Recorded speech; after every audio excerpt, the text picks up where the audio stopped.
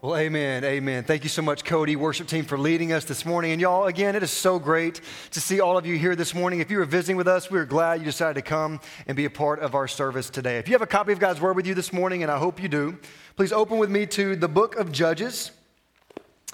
The book of Judges, and we will be in chapter 7 today, Judges 7. As we are continuing our series through the book of Judges, that's titled Deja Vu. As we see over and over again, God's people seem to keep doing the same things, and yet over and over again, God keeps showing His goodness to them again and again and again. So we'll be in all of Judges chapter 7 this morning. You know, at this point in my life, I have preached hundreds of sermons, just over the last decade or so, a little more than that. I've preached hundreds of sermons. And there's really not that many sermons if I just think about it. If someone's like, what are the top 5 sermons you ever preached? I couldn't give you those things. I honestly can't hardly remember. So whenever someone tells me, Merrick, I don't really remember what you said in a sermon, I really don't take offense to it. I don't remember it either, I promise you. But I've preached hundreds of sermons, and there's a few of them that I can recollect. There's one specifically that I will never forget. Of all the sermons I've ever done, there's one I will never forget as long as I live. And it's not because of how powerful the sermon was. It's not because of the response. It's also not because of how bad or embarrassing it was. But it was for a completely different reason. There's something that God showed me in the middle of the sermon while I was in the midst of preaching that I will never forget.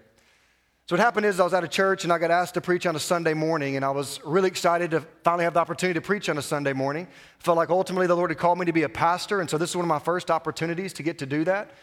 And I can remember as I prepared with as best as I could because I wanted to wow the people that were there. I prepared the illustrations a certain way and got all the ones that I thought would just be home run type illustrations. I got a text that I knew was an incredible text. It's pretty hard to mess up if you're in the Sermon on the Mount. I mean, I got this great text. The problem is I stood up that Sunday morning ready to wow everyone, and once I started preaching, it became immediately clear that the Lord was trying to tell me something. And as I preached, I started feeling something I've never felt before in my life, especially up here. I felt the Lord tell me, Merrick, you're alone. You're alone. You want to be here and you want to rile the crowd? Now is your chance. Use your fancy illustrations. Use my own words and do your best to make much of yourself. And I'm telling you, I have never felt an emptiness or a hollowness up here like that ever in my life, and I've never experienced it again. My wife Shirley remembers, I remember I came and I sat down beside her and I looked over and I said, I will never do that again. And friends, one of the things I've learned about preaching is dependence upon the Lord means everything. It's not about a fancy outline. It's not about the best illustrations. It's not about can you wow someone. The question is the Lord speaking through His word through a vessel? Friends, whenever it comes to your and my life, it does not matter how great or colorful or perfect we try and perceive ourselves to be or how good we seek to do in various areas. Your and my greatest need is for God to be with us. And we've talked about this in Judges. We've talked about it. But like I told you, every single chapter of Judges is like taking the same rock and picking it up and looking at a different facet of it, seeing a little bit more about it. And what we're going to notice this morning is by nature, we all struggle with self-reliance and with pride. But we must learn that God will not use those who think they can do the work of the Lord or anything in their own power. Ultimately, God does not need you. He does not need me. He does not need your talents or your gifts or your abilities. What God needs is people who are utterly dependent upon Him. The title of the sermon this morning is Learning Dependence. Learning dependence. Learning how to be dependent upon the Lord. And in Judges chapter 7, we get a crash course on this as good as any other in all of the Bible. As we return to continue the story of Gideon. Now let me give you a little bit of an update. If you were here last week, just a reminder. If you weren't, let me hopefully catch you up to speed. In chapter 6, what we see is God's people are sinning against Him. For 7 years, they're running away from Him, worshiping other idols, and finally they cry out to the Lord. The Lord sends a prophet to them. The prophet comes and says, it's because of everything that you're doing that you're here. It's not because I've left you, it's because you have left me. And they're experiencing all sorts of agony. It says in chapter 6 that they were brought low because of the Amalekites, the Midianites, the people from the east. What these people were doing is they were coming in during harvest season. They were taking all of the food, all of the cattle, and they were leaving. It says that they would come in like locusts, just strip the land, and then they would leave. And God's people were in agony, though it was their own fault. But God, even in the midst of this, in deserving judgment, God comes to a certain person to raise up a deliverer. He goes to a man named Gideon. And he says, I'm going to save Israel through you. This is so odd because Gideon seems, by all indications, to be somewhat of a weasel. He's hiding in a wine press. He's hiding from everyone. Yet the Lord calls him a mighty man of courage. And he says, through you, I'm going to save Israel. What we see is Gideon puts God through various tests. A sacrifice test. Let me do these things. Let me see if this is really you. And then God tests Gideon at home. Will you stand up in your home before you go out and you stand up for me?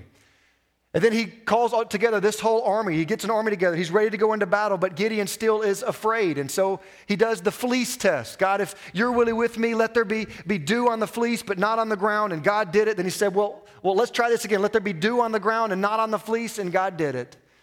And chapter 6 ends with Gideon has an army, and he's ready now to go and to fight the battle of the Lord. This is where we begin in chapter 1. And as we walk through this chapter, we're going to note 4 lessons that the Lord is teaching Gideon and ones that he needs to teach us as well. Chapter 7, verse 1.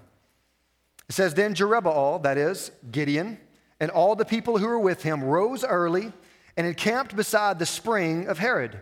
And the camp of Midian was north of them by the hill of Moreh in the valley. Now, to get the full picture of this, we learn a little bit later that where they are situated, they can see down into the valley. In chapter 8, or in verse 8, what you see is that the Amalekites, the Midianites, this whole army is not just in the valley, they cover the whole valley. The valley is full of their whole army in abundance. They have camels that you cannot even count. It's a massive army. And so the picture at the beginning of chapter 7 is Gideon has his little army. He's at the top of this hill. He's looking down into this valley. And surely, I can almost promise you, he's thinking, God, do we have enough people? You can't even count them. They're covering the whole valley. Do we have enough? And notice what God says. The Lord said to Gideon, the people with you are too many for me to give the Midianites into their hand, lest Israel boast over me, saying, my own hand has saved me. So God calls out to him and says, you know what, Gideon, I agree. There's just too many of them down there for you to fight. Actually, no, he says the exact opposite. Not that there's too many of them down there, there's too many of you. Later on, we'll find out that his army is 32,000 people deep. And then even later on, we'll find out that the Midianites had an army of 135,000 people. 32,000 versus 135,000. Who's going to win most likely? And what God tells him is, you have too many. Has this ever happened in the history of the world? Our army is too big to win, right? But what we see is the real issue is not the size of the army, but the size of the ego of the army. The army is too big because if God gives them victory, as he said they would, they would take the credit for themselves. So what does the Lord tell Gideon to do? Look at verse 3. It says, now therefore proclaim in the ears of the people, saying, whoever is fearful and trembling, let him return home and hurry away from Mount Gilead. Then 22,000 of the people returned and 10,000 remained. For what we know about Gideon, I'm shocked Gideon didn't say and hear from the Lord, if you're fearful and trembling, leave. And Gideon didn't say, all right, I'm the captain of this group. If you want to follow me, let's leave. What you see, though, is he says this to his group, and 22,000 leave. 2/3 of his army leave like that. How deflating do you think this feels whenever you already are outnumbered, and then you find out the majority of your army is scared to death, and they go home, so they're left with 10,000 people. And surely Gideon is thinking now, Lord, how are you going to do this? Now we don't have enough. We really don't have enough now. Our army it's gone.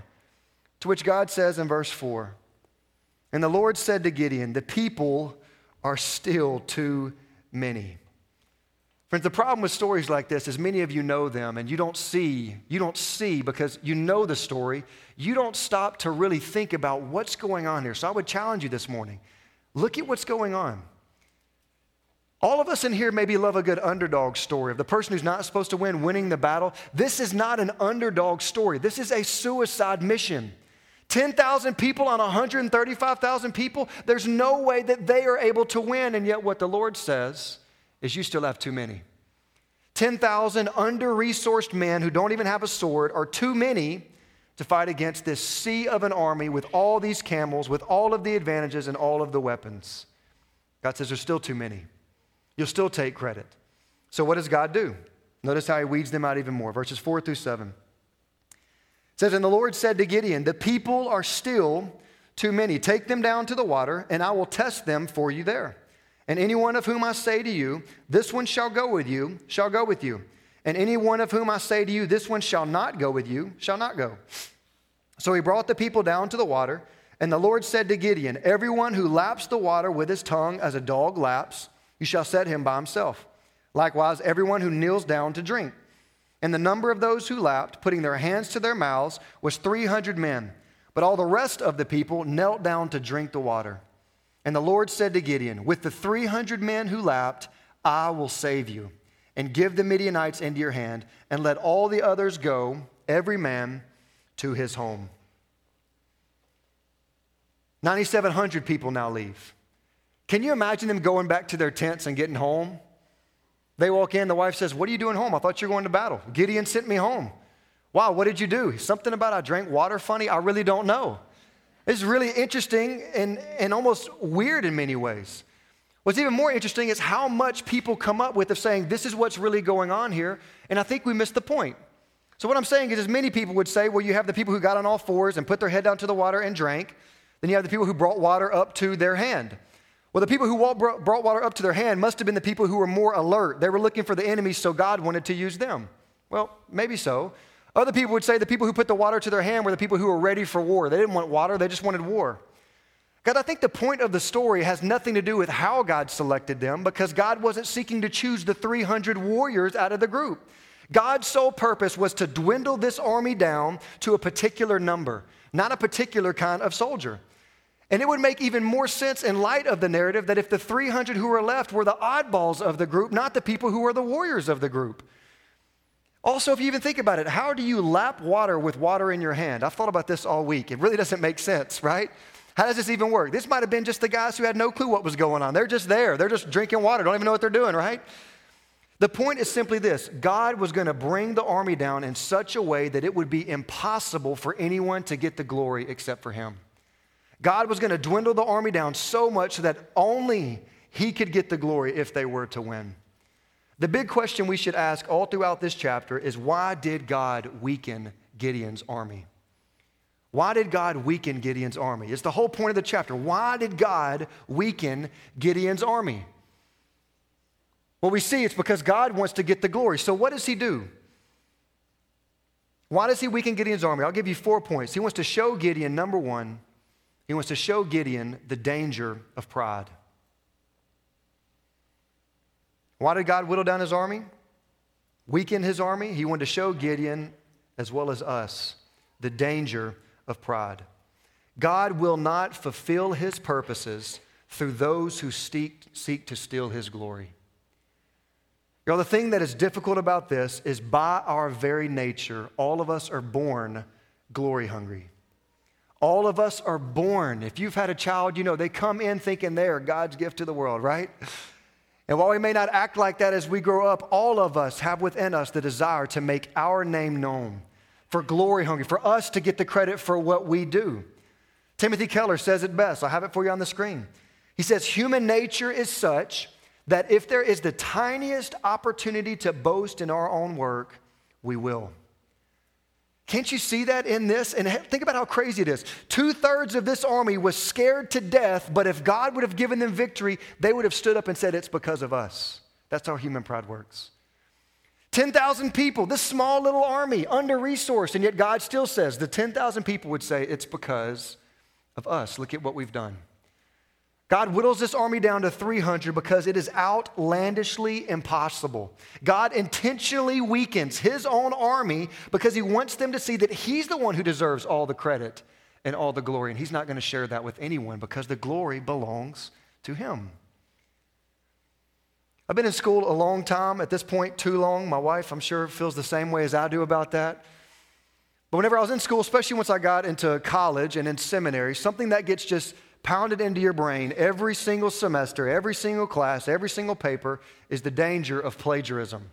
Do not plagiarize anybody's work. I don't know what it is here at Murray State, but at Tech, I remember we had 2 rules. You get caught plagiarizing, you get kicked out of the class immediately, a flunking grade. You have to retake the class. If you get caught twice, you get kicked out of the university. Like, plagiarism is a big deal.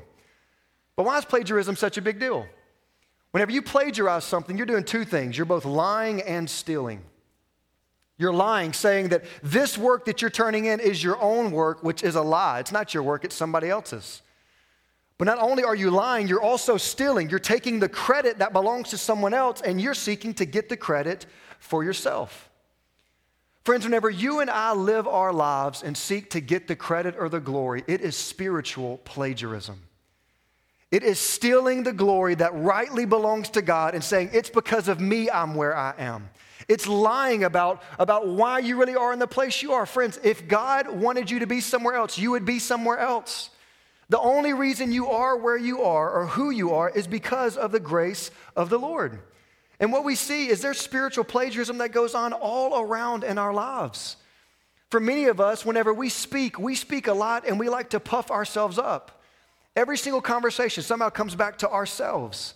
Or whenever something happens, we use our words to get credit for it. We might even humble brag a little bit. For many of us, speech is the way that we commit this plagiarism. For others of us, though, it's through silence. Instead of giving God the glory and honor that he deserves, we just don't say anything at all. Friends, even in your own workplaces, do you realize that honor and glory should be given to him? God could shut down anywhere if he wanted to like that. In your words or in your silence, are you giving him glory and honor in your life? But I think the greatest way where we commit this, and this is where I know I struggle the most, and maybe you do too, it's in the area of selfishness. Not just that we use our words for ourselves or we don't speak and give God the glory, but it's a desire to want to get the glory. It's a desire to want to get credit for what we accomplish. You work hard and you get somewhere, you want the credit for that, but we forget God's the reason you're there. You finally work hard and you get some of that financial security you've been looking for. You forget God is the reason that you're there. We seek credit for our possessions, our gifts, our accomplishments. We have kids and then we seek credit for our kids' successes, our kids' giftings whenever they are of the Lord in so many ways. We want credit for our service, even whenever it comes into the church. What's crazy, y'all, is plagiarism. Spiritual plagiarism is so ingrained in the life of people, we often don't see it in others or recognize it in ourselves. But do we not realize that everything we have has been given from the Lord himself? Friends, your life was a gift to you. Every breath is a gift to you. Every gift you have is from the Lord to you. You didn't go to a Dollar General and say, let me take a little bit of this communication gift. Let me take a little bit of this hospitality gift. Let me take a little bit of that. No. God created you. Your resources are a gift from him. Your good breaks are a gift from him. Whatever it is that is worth talking about or boasting in your life is a gift from God. One of my favorite verses on this is James 1:17. James says, every good gift and every perfect gift is from above, coming down from the Father of lights, with whom there is no variation or shadow due to change. Y'all, do you know how good of a God we serve? We serve a God that is so good that in the midst of our own spiritual plagiarism, our own pride, God still gives us good things. In the midst of while you and I were sinners, God sent Jesus to die for us. The greatest gift the world has ever known was given in the midst of our own seeking to get our own glory. This is the God that we serve, a God who gives to us. But here's the danger. Here's the danger. The danger is that if we continue to seek to get credit rather than giving it to the Lord, we will miss out on what the Lord is seeking to do through us. And this will happen in one of two ways. Number one, you will miss out on salvation in your life. The number one reason why people do not submit their life to Jesus is pride. It's pride. They want to earn their own way to heaven. That's spiritual plagiarism. Many people, even in the church, if I can have this spirituality or if I can put on this certain life, or maybe if I just read the Bible, I can do all of these things. It's you wanting to get the glory for only what God can give you. For many of us, we'll not bow our knee and repent of living life our own way because we don't trust God in what he calls us to do. We think we know better. Friends, that's pride. That's plagiarism, saying, I think I can do it. It's calling God a liar. And it's seeking to steal the glory that rightly belongs to him for yourself. You'll use your life for yourself, claiming to know what's best, and in that, you'll lose your life. But not just miss out on salvation. If you're a follower of Jesus, and you continue to walk in this, you will miss out on being used as God plans. Friends, God will not greatly use or bless someone who is seeking to steal the glory from him. I want you to notice in this very story, pride was the difference between victory with 32,000, with defeat with 32,000, or victory with only 300. Pride would have caused them to lose. So why did God weaken Gideon's army? The danger of pride. But why so few? Why all the way down to 300? This seems a bit excessive. And it is on purpose. Why so few? Well, here's the second point we need to understand. Why did God weaken Gideon's army? To show Gideon the necessity of dependence. Not just the danger of pride, but also the necessity of dependence. In verses 1 through 7 of this story, we see God is preparing Gideon for battle. How is he preparing him? Making him more self-confident? No. By giving him training in battle in some way? No. By helping him see this, that, or the other about himself? No.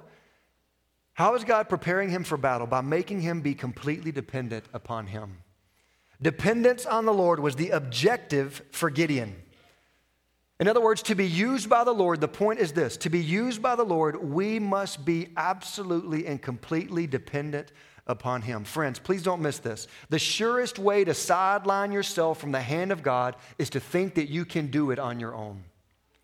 The surest way to sideline yourself from your hand of God is to start believing your own press of what the Lord maybe is doing in your life. Friends, you see many people that God uses earlier in their life, and it's almost like the light bulb goes out. Why is it? Because the worst thing that can happen to us is for us to have success with the Lord or in our spiritual walk, and for us to start thinking that we actually are the reason for it. Friends, some of us have besetting sin in our lives because if we were to overcome it, we would think we were the ones who did it. And maybe God is using sin in your own life to show you, you need to depend on me. Our lives as Christians are not to show us about how great we are, about how self-sufficient we can be or self-confident we are. It's to show us that our only hope is in him. The Lord wants you to see that you are dependent on him for everything: your food, your clothes, your health, your breath, your relationships, your marriage, your parenting, your workplace, everything.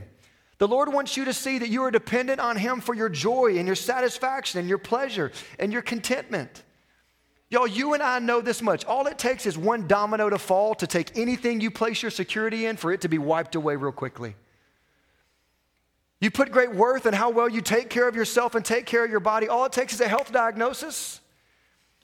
You put great stock in your pride in what you've done in your job and in your work and your academics, and you take great pride in that. All it takes is one domino for that to be gone. Friends, God does not give us these things for us to elevate ourselves, but for us to recognize they're all blessings from him and for us to be even more dependent upon him. Even in your spiritual life, the Lord never wants you to feel self-sufficient because you aren't. As we grow, we aren't supposed to become more independent from the Lord, but more aware of our absolute need for the Lord. And I think we get this mixed up. People think if I learn more about the Bible, the more I read God's word, the more dependent I can be. No. The purpose of reading the Bible is being more dependent upon him because you see what he can do, not what you can do. The more you share the gospel, it isn't to make you feel more confident in your ability to communicate, but in the Lord's ability to save people through your communication, despite your communication ability. Your experiences aren't supposed to make you feel more confident in yourself, but in the Lord's ability and faithfulness. Your struggles aren't supposed to make you feel better about yourself or your strength. They're supposed to make you lean against the rock that will not move. Friends, our whole life, even our salvation, is not to make you feel better about yourself or feel greater about yourself. It's for you to highlight the grace of Jesus in your life. Your salvation is about boasting in him. Your growth in Christ is about boasting in him because it's all because of him. Paul says it better than I ever could. Galatians 6:14. But far be it from me to boast except for what? In the cross of our Lord Jesus Christ, by which what has happened? The world has been crucified to me and I to the world. Friends, you and I were saved to glorify God with our whole lives. To be used by the Lord, we must be wholly dependent upon him. Because when we are completely dependent upon him, it ensures that he alone will be the one who gets the glory. You know, when I was growing up, I played basketball in high school. And one thing that everybody on the high school team knew, I knew it very early on, is everybody at some point wanted to be able to say that they scored 10 points. Because if you scored 10 points, the next day your name would be in the paper. I can remember several times where a buddy would have 8 points or somebody would have 8 points, and we're just trying to feed him, trying to get him 10 points so he could get there, so his name would get in the paper. I remember one guy specifically, he came in, the next day he's holding the paper, he's like, I made it. Which is so funny because I'm literally from a village, and it's Jackson Parish, it's smaller, much smaller than Callaway County, and we have a small little paper. You have to go over to the sports section, you go all the way to page 7 or whatever it is of the sports section, and you literally need a magnifying glass to see the name Nun 12, right? Like nobody's looking for that. Nobody's going and looking back there. But for us, it was such a big deal. Get your name in the paper. I'll never forget one day after we had a big game, our senior year, our team was really good. My mom walks in with a paper and she says, Merrick, look, and she's holding the sports page. And on the front of the sports page is a picture of me doing a finger roll at the front of the rim. The top of it said, second to none, N-U-N-N, my last name. Second to none. Which is kind of cheesy in many ways, but kind of fun at the same token. And I can remember I saw this, and immediately I'm like, man, look at all those scrubs back there on page 7, right? Like the spot that I was looking for forever, now just they pick some random photo. I don't even remember the game. I might not even have, I generally don't know, but maybe they just like the little thing that they did. I don't know. But I was so proud of that. I can remember taking that around, showing the front of the paper. My mom probably still has it. If you mothers know y'all keep those sort of things. But why did the headline matter much more to me than the page 7 little footnote?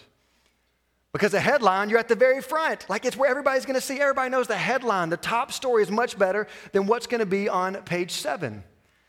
Friends, listen to me. God desires in all things to be the headlines in your and my life. And here's the problem. Here's the problem. For many of us, we say, I give God glory in my life, and maybe you do. The problem is you are the headline in what you do, and God has a footnote in your life somewhere. Look at what God's doing. Of course, all this is because of God, but let me tell you what I've done and what God has done through me. Friends, if God is not the headline, He's going to stop writing the press. Not because God is some glory-hungry person for the wrong reason. No. God is the one who deserves all glory. All of it's because of Him. You wouldn't be here if it wasn't because of Him. You wouldn't receive salvation if it wasn't because of Him. The Lord tells us in Matthew 6 that birds eat for one reason. God provides for them. A flower grows and blooms for one reason. God is the one who's doing it. In Colossians 1, we see Jesus is the one who behind all things. In all things we live and move and have our being through Jesus because of what He's done for us. And friends, God does not bless spiritual plagiarism or pride. But when we seek to recognize we are absolutely dependent upon Him and that all the glory belongs to Him, He will do in our lives what you and I could not even imagine. 1 Corinthians 2:9. It's written, what no eye has seen, nor ear heard, nor heart of man even imagined, what God has prepared for those who love Him. So I want you to stop and consider. For many of you, maybe you're frustrated about where you're at in your spiritual walk.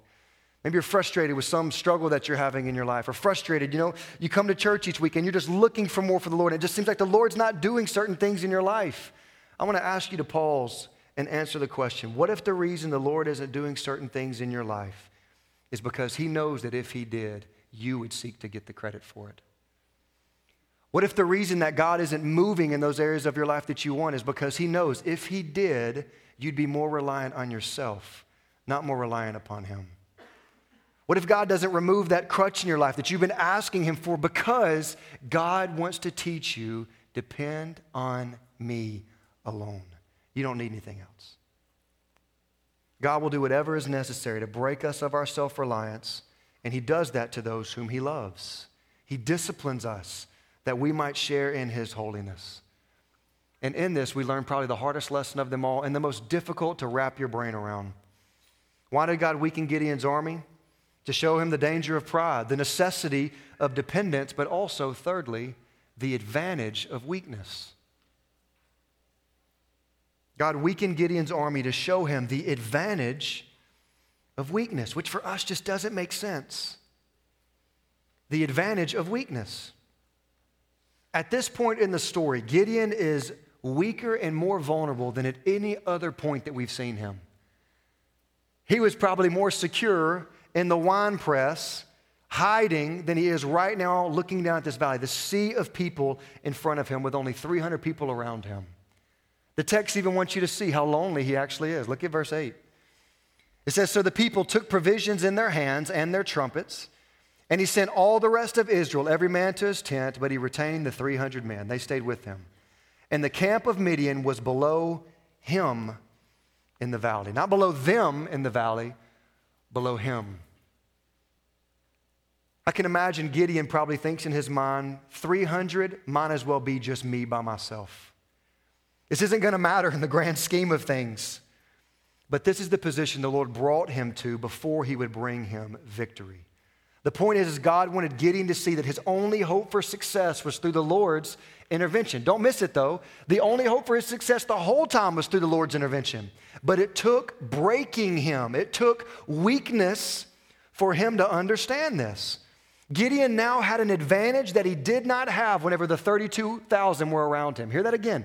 Gideon at this point has an advantage that before he did not have, and that advantage is weakness. He has only one prayer, and it's that God would show up. How is weakness an advantage? Well, if dependence is the objective, weakness is an advantage. If dependence is the objective of our lives, weakness is an advantage. If our weakness is what makes us lean to Jesus and trust in Jesus, it is an advantage. I can assure you this much. Gideon felt absolutely dependent upon the Lord. All the 300 men saw their only chance as divine intervention.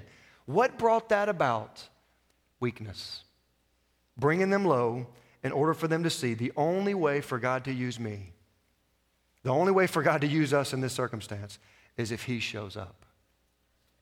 I read a story this week that really struck me because it's impacted me, and I assume it's impacted you. And it seems so small at the beginning and yet so large towards the end. In 1960, two men made a bet with one another.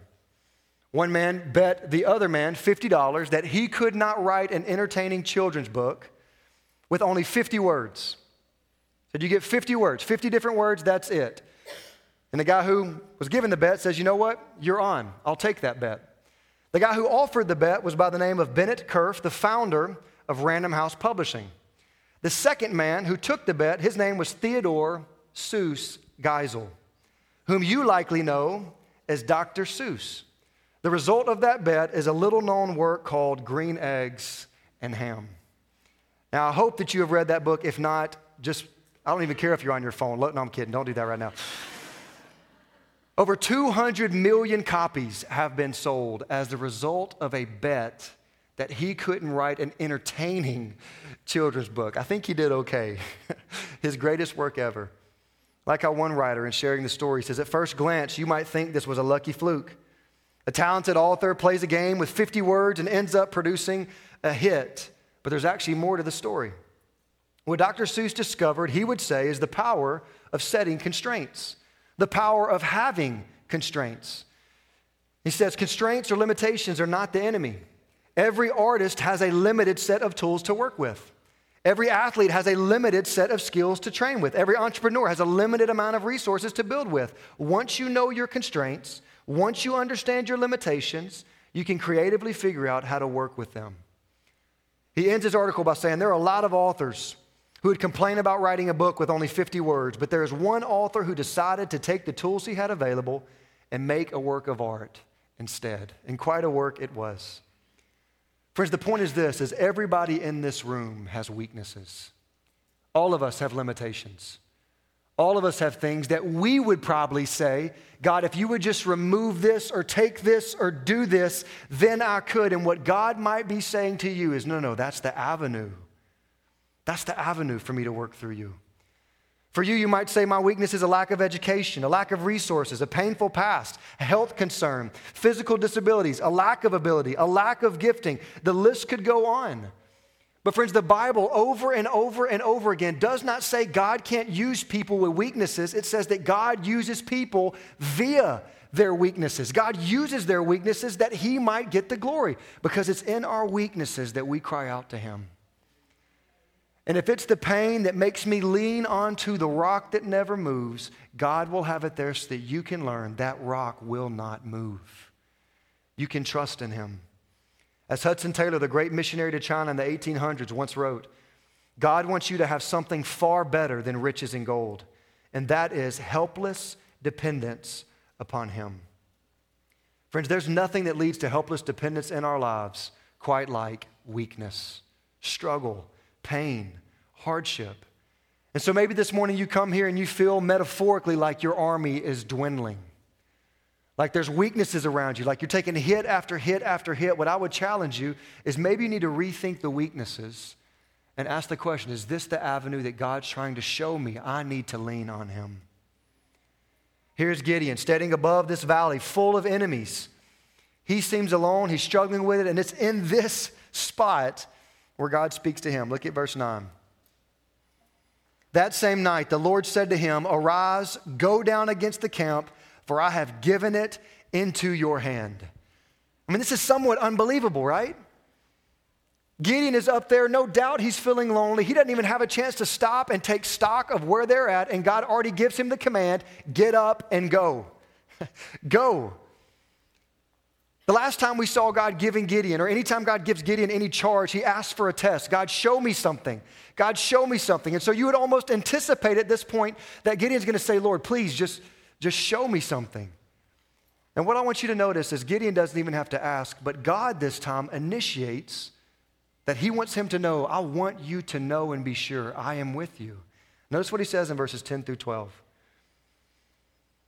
The Lord says, but if you are afraid, which I chuckle at that. Of course, the Lord knew that he was afraid.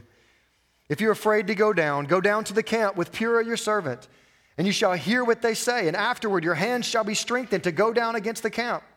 Then he went down with Purah his servant to the outposts of the armed men who were in the camp.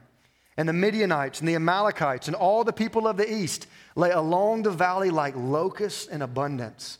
And their camels were without number, as the sand that is on the seashore is in abundance. So Gideon is afraid.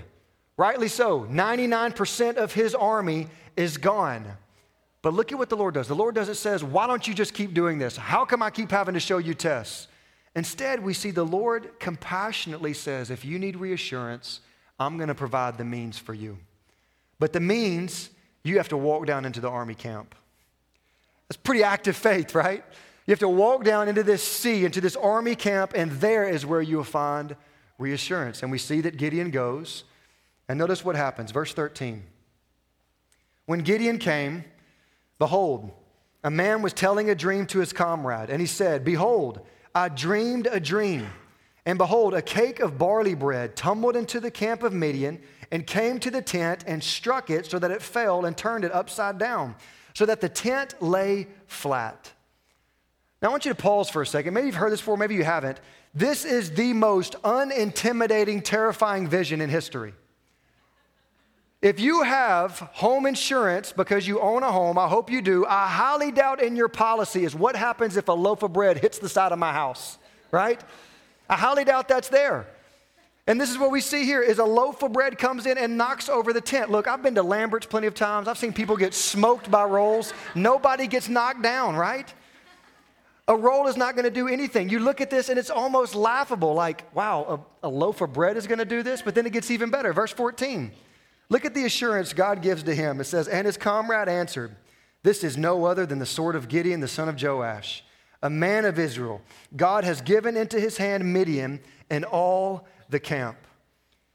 Which whenever Gideon hears that, y'all, I feel like there has to be two emotions. One, there has to be, wow, they know God is going to work through me. But the second camp is, I'm the loaf of bread. What man says, hey, I'm Mr. Biscuit, right? Like this is my intimidating name. Y'all, this is supposed to be intentionally funny. The point is God is giving them a crazy vision of a loaf of bread coming in, and Gideon hears, I'm the loaf of bread. What's the whole point? Is it is impossible for a loaf of bread to knock over anything like a tent. It's impossible for a loaf of bread to do anything like that. And you know what else is impossible? For 300 men to be able to take out 135,000 people, and that's the point of the vision. God even gave them the vision that what you think is not even impossible or not even possible, I'm about to do it. So why? They are going to understand who gets the glory as well as God's people. The Lord is in this. Even the people down below know that they aren't going to win. And here's the point. Why did God weaken Gideon's army? This is the last part. He wants to show Gideon the abundance of his grace. To show Gideon the danger of pride, the necessity of dependence, the advantage of weakness, and then the abundance of his grace. Friends, don't miss that God did not want Gideon to question whether he was with him or not. Many this morning want to think, I look for reassurance. Is God really with me? Hear me. If he is, he wants you to know. God doesn't want you walking through questioning whether he's on your side or not. God doesn't want you to know or questioning whether you really have a relationship with him or not. God doesn't want you walking around questioning whether he's really doing something through you or not. No. God wants you to know. And in his weakness, Gideon looked to the Lord for strength, and when he looked to the Lord provided it for him through active faith. Friends, if you want to know the grace of the Lord in your life, you must lean into him. You must trust him. He won't just use your weakness, but he'll show you his own goodness and grace and glory all through your own weaknesses. One of the greatest examples of this is in the life of Paul. Paul had incredible knowledge. God gave Paul specific visions. Paul was set apart for a specific reason. But because of this, God also beset him with a lot of weaknesses.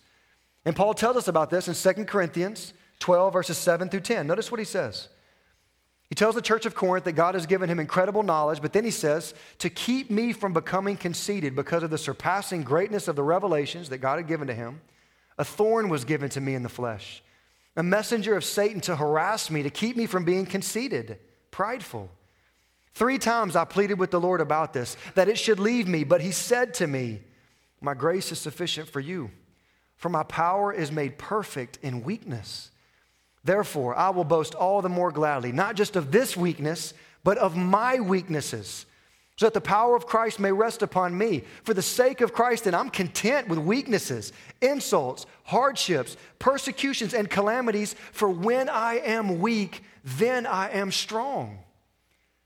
Friends, do not miss this. If it weren't for the weaknesses that God had for Paul in his life, we would never have a lot of the books we have in the New Testament, because he would not have been able to write them because he'd have been too prideful for God to use him.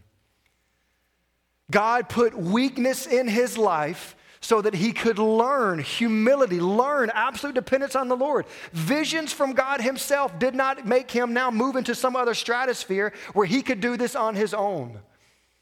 And once Paul understood God's using my weakness to cause me to lean into him, he says, I'll boast in every single one of them then.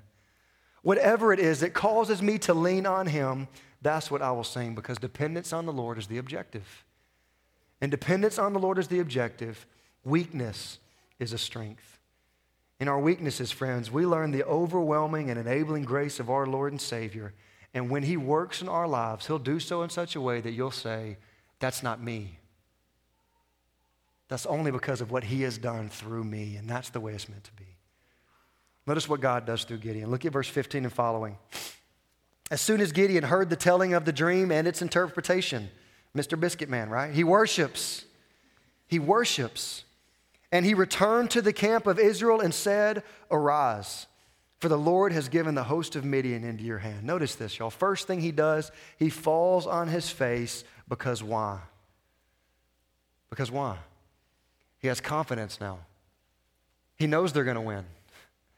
What's crazy is he should have known that they were going to win before. They always were going to win because of God. But now he has confidence. Friends, in your and my life, there's a lot to talk about here we don't have time for. But you will start living through your weaknesses whenever you recognize that no battle ultimately wins in your life because God has already won the war.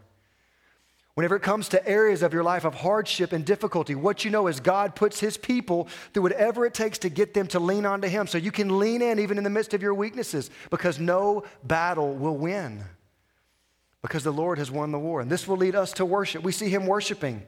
And then after worshiping, he gets up and he immediately goes, arise, the Lord has given the host of Midian into your hand. And notice what happens. And he divided the 300 men into 3 companies. And he put trumpets into the hands of all of them and empty jars with torches inside the jars. And he said to them, look at me and do likewise. When I come to the outskirts of the camp, do as I do. When I blow the trumpet, I and all who are with me, then blow the trumpets also on every side of all the camp and shout for the Lord and for Gideon.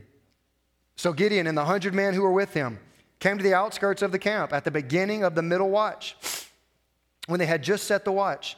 And they blew the trumpets and smashed the jars that were in their hands. Then the 3 companies blew the trumpets and broke the jars. They held in their left hands the torches, and in the right hands the trumpets to blow. and they cried out, "A sword for the Lord and for Gideon," which in many ways is interesting since they didn't have swords, right? A sword for the Lord and for Gideon. Obviously, they're trying to make the people think something that they don't even have.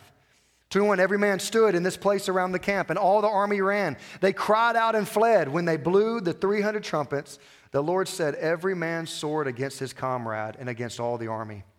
And the army fled as far as Beth Shittah, towards Zererah, as far as the border of Abel, Meholah, by Tabbath. And the men of Israel were called out from Naphtali and from Asher and from all Manasseh, and they pursued after Midian. What we see is he gets confidence from the Lord, and then he acts. And when he acts, God does an incredible, incredible work through him. Friends, you can't fully appreciate all this if you don't remember chapter 6 or know chapter 6. The first question that Gideon asked the Lord whenever the Lord shows himself to him is, "Where are all the mighty works that we've heard about that you have done?" And he goes from there, and a chapter later, he does one of the greatest works of salvation the Bible knows. One of the greatest acts of deliverance came through one who first said, "God, where are you?" but then learned dependence on God, and through that, God used him. Friends, this is beautiful. Listen, the Lord called Gideon a mighty man of courage when he wasn't, and he wasn't then, but by emptying himself of fear and self-reliance, he became who the Lord called him to be. Here's the principle you've got to understand. Only in emptying yourself will you become who God created you to be. It's only in emptying yourself that you will become who God created you to be. Again, we don't have time to jump through all of this. But Jesus tells us this. It's something that's repeated in all 4 Gospels, which if that's the case, I would tell you to listen up. If you want to save your own life, go ahead, but you'll lose it. But if you lose your life for his sake, that's the only way to save it. If you want to gain your life, you must empty yourself of it. If you want to gain living, if you want to live with purpose, if you want to find joy and satisfaction that you are longing for and seeking to live for, there's only one way. You must come to the foot of the cross, because it's only by him that you can find it. Friends, the greatest example that we have here is I want you to think about the way Jesus chose to come and redeem the world. He could have done it any way he wanted to. Genesis 3, the plan was already hatched. It was already happening.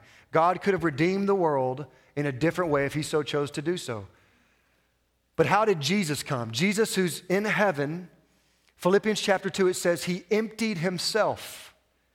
He emptied himself of his divine rights, his divine privileges, and he came to earth as a man, not just as a man, as a servant, not just as a servant, as someone who would be other people's servants. He came in weakness, so ordinary, so normal. His life, he didn't have a place where he was going to stay. He had to find food just like anybody else. He came in weakness. Then ultimately he was taken, he was beaten, he was killed in weakness. And it was through that weakness that God brought victory in our lives. Friends, the only way to find victory is through emptiness and weakness. It's the plan God's had all along. Because it's in our weakness that we learn he is the rock that will never be shaken. The question is, do you wholly depend upon him? Are you learning dependence upon Jesus? So would just bow your heads with me.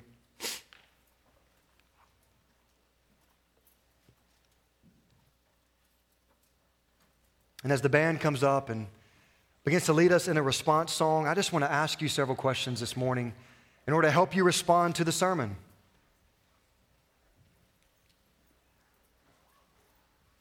I ask you simply just to bow your heads, close your eyes, not for any specific purpose other than just to think for yourself. And the first question I want to ask you is, how is your pride hindering the Lord from using you? How is your own pride hindering the Lord from using you? For some of you this morning, the reason you're not a child of God is because of your pride. For some of you this morning, you have missed salvation because you think that you belong there. For some of you, you've missed salvation because you, like the Pharisees, you maybe know a lot about the Bible, but you think you've earned your spot in heaven. Friends, you cannot earn your way there. There's nothing you can do to earn your good graces before the Lord. And the challenge for you this morning is, will you strip yourself of your pride? Will you repent of thinking that you know the way, thinking that you are worthy to make it on your own good deeds? Will you strip yourself of your own pride and repent and place your faith wholeheartedly in Jesus for salvation?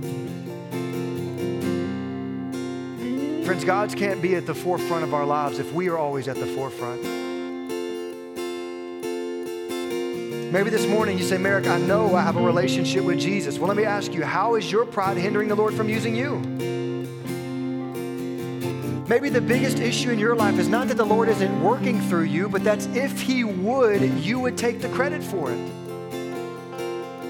Maybe this morning it's very clear there are ways that you are spiritually plagiarizing.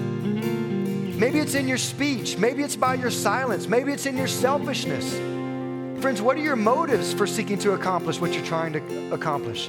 What are your motives in parenting? What are your motives in your marriage? What are your motives in school? What are your motives at your workplace?